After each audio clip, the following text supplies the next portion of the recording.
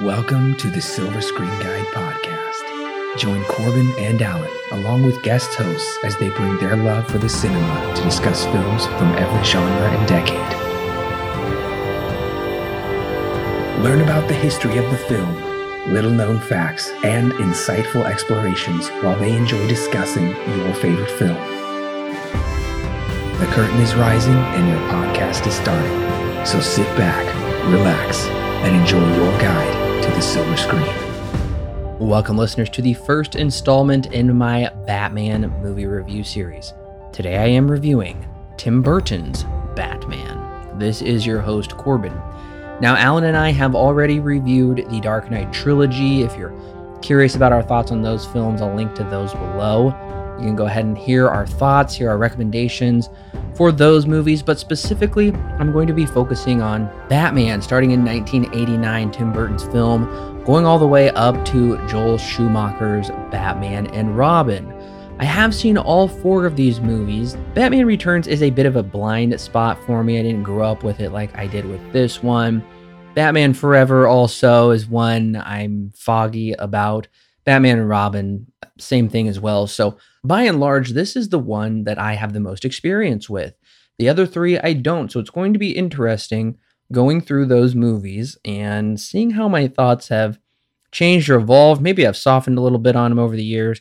Maybe I'll be even harsher on them. I have no idea. So you can come along with me. We're going to figure this out together. So giving you a roadmap there in case you wanted to go ahead and check out those Batman movies. So next week is Batman Returns. The week after that, Alan and I will be dropping our review for Jurassic World Dominion.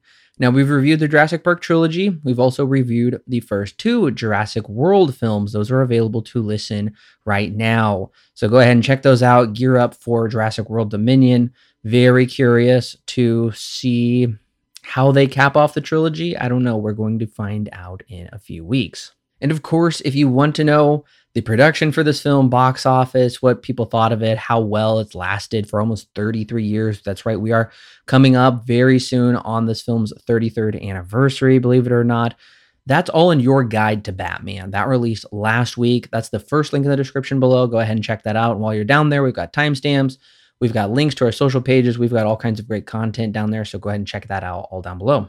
I don't ever really remember seeing the trailer for this movie. At least it never stuck in my mind. But watching this trailer now, if it's back in 89 and I'm able to go see it, it was rated PG-13, was considered, a little too dark for the children. This was aimed at more of a teenage/adult audience. I think the trailer is edited in a very, very poor way. I think the trailer's bad by and large. It looks like it was edited by a fourth grader who just learned Windows Movie Maker. I would still go see it. It provides enough action, but it's more of a demo reel, more so than a trailer. I'm honestly surprised Warner Bros. Let this one slide into people's living rooms and, cinemas and whatnot. But this trailer, I mean, it's Batman. Come on. I love Batman. I'm there opening weekend. This trailer would not do it for me, though, unfortunately. So I was not alive back in 89. I wouldn't be born for a little less than 6 years at this point. Roughly 5.5 years is when I would be born. I did see this movie in 2001. So that would be about 12 years after its original release. That's my earliest memory of seeing this movie was when I lived in San Antonio, Texas. I watched Batman with my dad. I would have been young at the time, but I still really enjoyed it. I was a mature kid, so I could handle it. And I remember for Christmas that year getting the Batman toys, the Michael Keaton version. So I still own a couple different variants of the Michael Keaton Batman figures, which are really cool. I'm happy that I have those. But that's my earliest memory, and it's one I believe we picked up on VHS, and I watched it quite a bit. Not a whole lot, not a whole bunch. Honestly, I probably watched Batman the Animated Series, which really pulls a lot from this, more so than this movie, but I've seen it numerous times, many, many times over the years. All right, listeners, if you have not seen Batman, I'm going to go ahead and say it right now. Definitely go ahead and check out that film. It is streaming on HBO Max. It's now available on 4K physical and digital. Of course, I'm sure you can find it on Blu-ray and DVD. I actually own 2 copies of the Blu-ray Of course, I own the VHS as well. It's readily available. It's very easy for you to find. Go ahead and check out the film and then come back and click play here in the podcast, and we'll be ready to talk about it. Here is your 30-second plot summary. Batman has already been fighting crime in Gotham, but gangster Jack Napier is double-crossed by his crime boss one night, and he's dropped into a vat of chemicals, turning his skin white, his hair green, and his lips red. Now calling himself the Joker, he plans to bring a smile to all Gothamites. Meanwhile, Bruce Wayne falls in love with new in town reporter Vicky Vale. The only problem, so has the Joker. After kidnapping Vicky, Batman must ascend to the top of Gotham Cathedral, Vertigo style, to rescue Vicky. In the process, the Joker falls to his death while still laughing. Just because the Joker is gone doesn't mean Gotham may never need Batman again. In fact, he gave them the signal. Vicky realizes she'll have to share her life with Bruce's alter ego, the Batman, as he keeps watch over the city as credits roll. Now, I would be remiss if I did not talk about the opening of this film. It opens in a very mysterious way. The camera is moving through these dark corridors that seems like there's lots of curves. They're oddly shaped. It's a mystery. What are we even looking at here? And of course, it's all to the impeccable, to one of, honestly, probably the greatest scores of all time. Danny Elfman's score for this film is truly brilliant. And of course, we finally the camera pulls out to see it is in fact the bat symbol. Now, Burton on the commentary for the Blu-ray describes this as, we're kind of going through the mind of Batman. We're going through these corridors. We're really getting kind of, symbolic here. And I think it's a fantastic way to open up the film and set the tone. We then immediately get the setting of Gotham City. We see it's very dingy. It looks kind of like New York pre-Rudy Giuliani era before he cleaned it up and was the governor there. It's dark, it's dingy, it's very dangerous. You could get robbed, you could get mugged. There's prostitutes propositioning a dad or a family right there on the street. It's not a great place to be. And honestly, I'm getting some flashes of the new Batman movie, The Batman, how Gotham is still really bad. And I think Gotham is portrayed very well here. Whereas in Nolan's films, Gotham was more, it just looked like Chicago. That's where they filmed it. It felt more of a modern day city. This feels like kind of an amalgamation of things. We also wonder, is this Bruce Wayne? That's what I thought when I first saw the film. Is this young Bruce Wayne? It's hard to think that they didn't do this on purpose. I'm sure they did.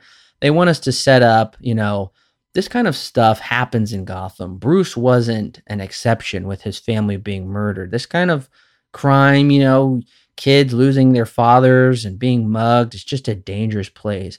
And Batman's there to clean it up and to stop these people.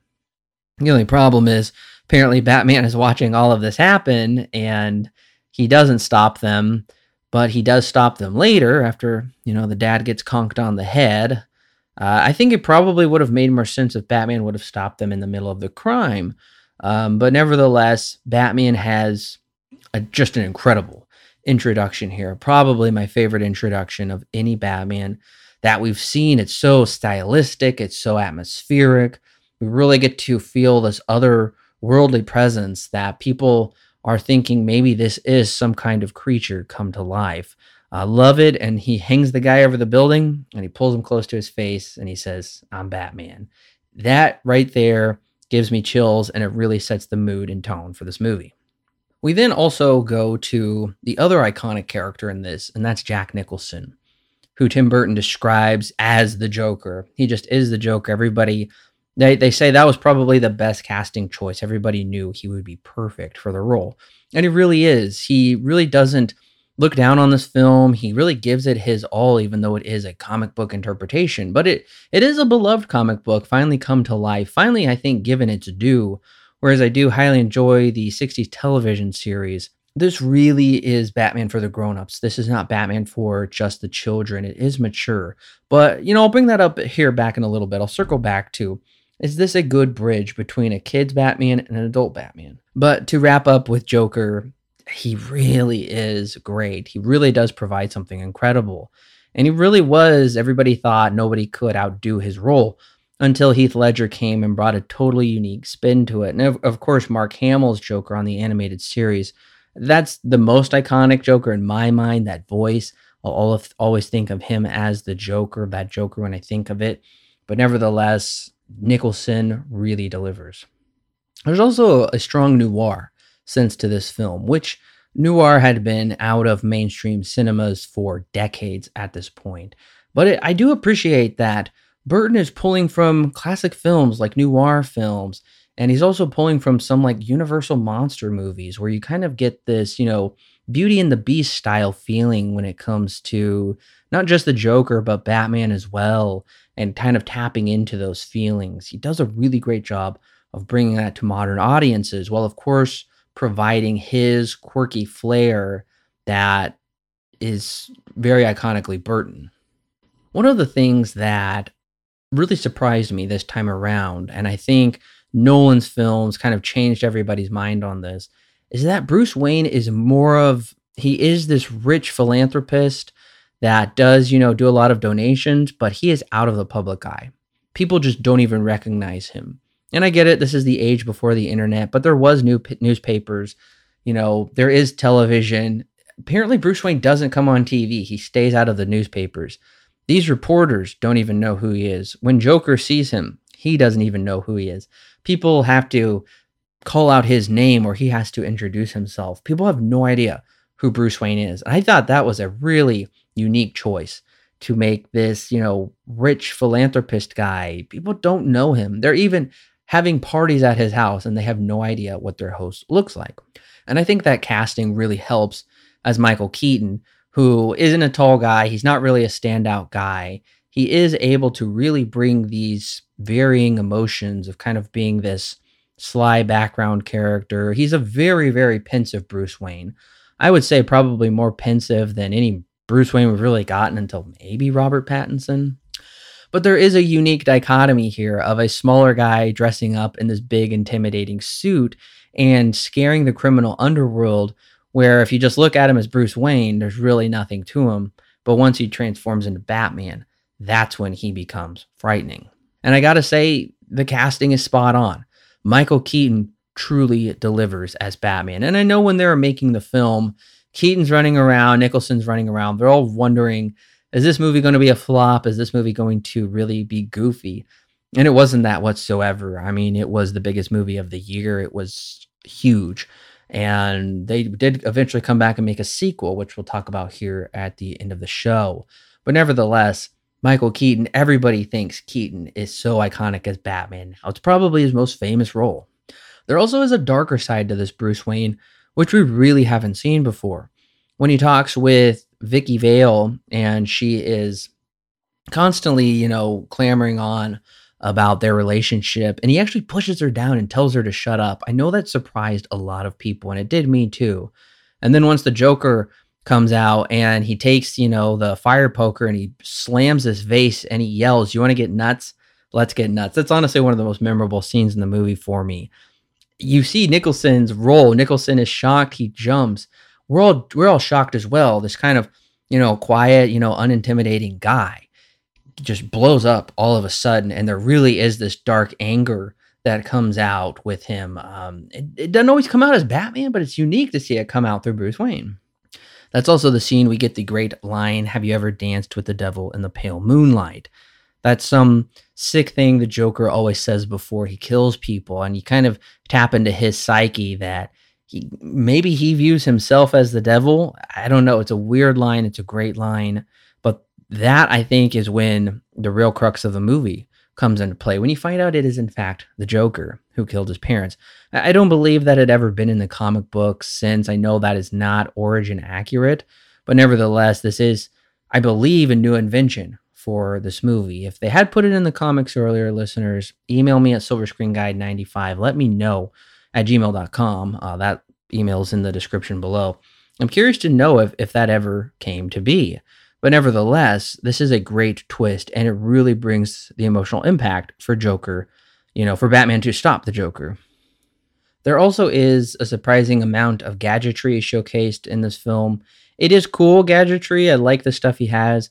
But of course, his Batmobile really is iconic. It's kind of flamboyant. It's over the top. But nevertheless, it's really cool. It's really intimidating what it does. Of course, I love the Batplane. It's just a giant bat symbol that he flies around. Cool that they're bringing this stuff into the first one. And of course, when they're making it, they had no idea that they were going to make any more. So they threw it all, they gave it their all, and I really commendate them for that.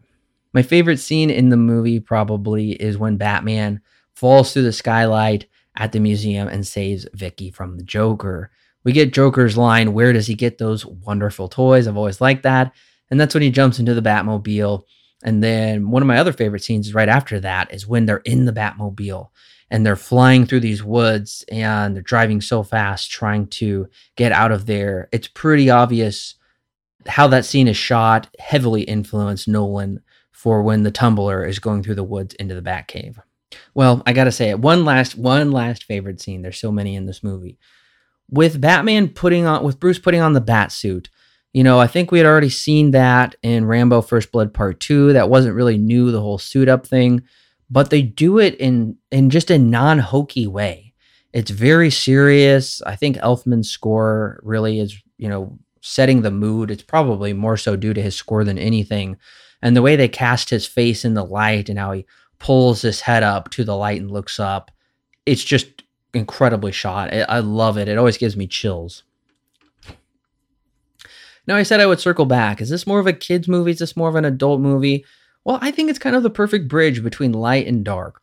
It's a good introduction for kids into something familiar from childhood while seeing the adult side of the world without being, degrading, without making it too harsh, too dark, too terrifying. I think they struck the right balance here, and I'm very impressed with that. And that's always kind of how I felt. Now, as an adult, in hindsight, I can see they did a great job of bridging between, what people knew as the lighthearted Batman into something more darker, but more adult, but while still retaining, some of that innocence there. Now, the movie was made on a $35 million budget, which is a really low budget for 1989. It does show sometimes, unfortunately. I'd be much more curious to see what they could do with a bit higher budget, but nevertheless, they still won the Oscar for production. On $35 million, it's very impressive. Burton admits it in the commentary that he's disappointed to see with some of the stuff how it's aged, especially the Joker falling to his death. You can look at that and see it's clearly animated. That always has looked bad, especially with modern technology, with 4K, really getting to see all of this stuff. On VHS, it's fuzzy, or TV small, you don't get to see it as well. But nevertheless, these seams do show in this movie. Now, I do think there is some stuff in this that might be too hokey, but at the same time, maybe too frightening for children. It's weird. I've never liked the frying handshake sequence where the Joker shakes this Abraham lookalike guy's hand and it just melts him, essentially. It fries him to a crisp. I know my dad always thought that was too frightening to show me. Also, there is just some semi-nightmarish stuff, like when the Joker has his girlfriend's face eaten up by acid and whatnot. It's weird stuff. It's kind of ridiculous. I don't think all of the choices were great. I do think they struck a good enough balance as they could. There's also some real goofiness with the Joker taking time to get his henchmen to have these like puffy fur bomber jacket coats. They're all matching uniforms. He has the Joker emblem from the old cartoon, it looks like to me. Puts it on Van, almost merchandises. It's really strange. My major issue with this Batman movie is Batman essentially ensuring the Joker's death and the way he does it. So I get it. They're hanging off a building. Joker is going to escape. I guess I would have appreciated Batman to figure out more of a creative way than essentially like, no, you're not getting out of here, especially you're not getting out of here alive. And so the Joker's flying away and he shoots his thing and the Joker falls like hundreds of feet to his death. Of course, the concrete breaks. The Joker's body probably would have splattered into a million pieces. But nevertheless, it's just, I know a lot of people had that issue. In this movie, Batman kills. He kills a lot of people, which is very different. I know that's never set right with people. Coming back in hindsight, seeing that Batman all but kills the Joker himself, it's not great. Burton describes this as kind of an operatic ending, and he's probably right. But nevertheless, it's not my favorite. And I do feel like Nolan's answer to this was how he ended Joker in The Dark Knight, where the Joker is about to fall to his death. I said, oh, I've seen all this before. And Batman saves him. I think he does that on purpose as an answer to this Joker's death not really sitting right with audiences. Tim Burton's Batman brings the character to life like audiences had never seen before or since. Blending comic book elements while not getting bogged down in origin stories, Burton smartly melds the Dark Knight and his worst nemesis into an emotionally compelling way. Featuring an Oscar-worthy score by newish movie composer Danny Elfman, phenomenal set design, and gripping performances, Batman is not just one of the best comic book movies ever made, but just a great movie in general. Burton, of course, brings his quirky flair, but most of all tries to put his characters in real-life emotional circumstances. He breaks fairly new ground here, and it's an impressive effort. This one has always had a special place in my heart, and still does for good reason. Batman really has held up nearly 33 years later. Batman receives 8 stars out of 10, with a strong recommend. Now, I have answered this question already, but I definitely have this one in my collection, and if I didn't, I would go pick up the 4K. I can't say I'd pick up the 4K box set of all 4 movies, but definitely this one I would own on 4K. Now, if you're wondering if you should listen to the commentary or not, I don't think it's necessary. I listened to it for this review. So if you see Burton's commentary on there, you pick up a couple interesting tidbits, but I don't think it's enough to warrant for the entire 2 hours. There are loads of extras on the Blu-ray though, so those are worth checking out. Now, for other recommendations, I'm actually going to be recommending you 3 episodes from the TV series, Batman the Animated Series, that I think nicely tie into this and bring a lot of elements from there. The first one is The Joker's Favor. That's just a great Joker episode in general. Probably not a lot to do with this one, but nevertheless, that's one you have to watch as far as the Joker character goes. Now, there's also one called The Last Laugh. That one pretty much brings the gas element from this one and utilizes that. It's a great episode. And my final recommendation is The Laughing Fish. I think that ties in nicely with this because of the whole laughing element and kind of driving you insane and putting this big grin on your face. Now, originally, Burton wasn't going to return for a sequel. Burton is the kind of guy that doesn't really do sequels. He always wants to do a new IP or do something different, but WB promised him more creative control. So 4 days shy of 3 years, Batman returned to theaters, but that's a story for next week. Well, listeners, the question after the show, who is your favorite live action Joker? I think it's probably Heath Ledger for me. This is the sentimental kind of nostalgia pick for me. And of course, Cesar Romero is just a classic Joker in general. My favorite Joker of all, though, is Mark Hamill's, like I said earlier, but Nicholson's truly gives a great performance. I'm curious to know what you think, so make sure to email me. That question is listed below along with the email, and I'm looking forward to hearing back. All right, listeners, thank you for joining me on my review of Batman. Make sure to subscribe to the podcast if you haven't already, and make sure to leave a 5-star review. It's a great free way, I should add, to help out the podcast. And make sure to stay tuned for next week, same time, same Bat channel, for my review of Batman Returns.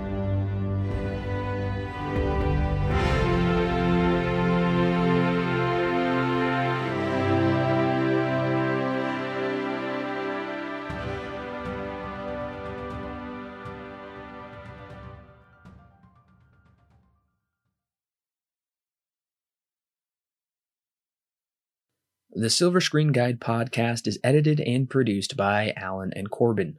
Intro and outro music is created by Thomas Rankin. The thoughts and opinions herein expressed are those of the individual and do not necessarily represent those held by Silver Screen Guide. Silver Screen Guide is not affiliated with any company or individual involved with the creation of this movie or TV show. No portion of the podcast may be used without express written permission from Silver Screen Guide.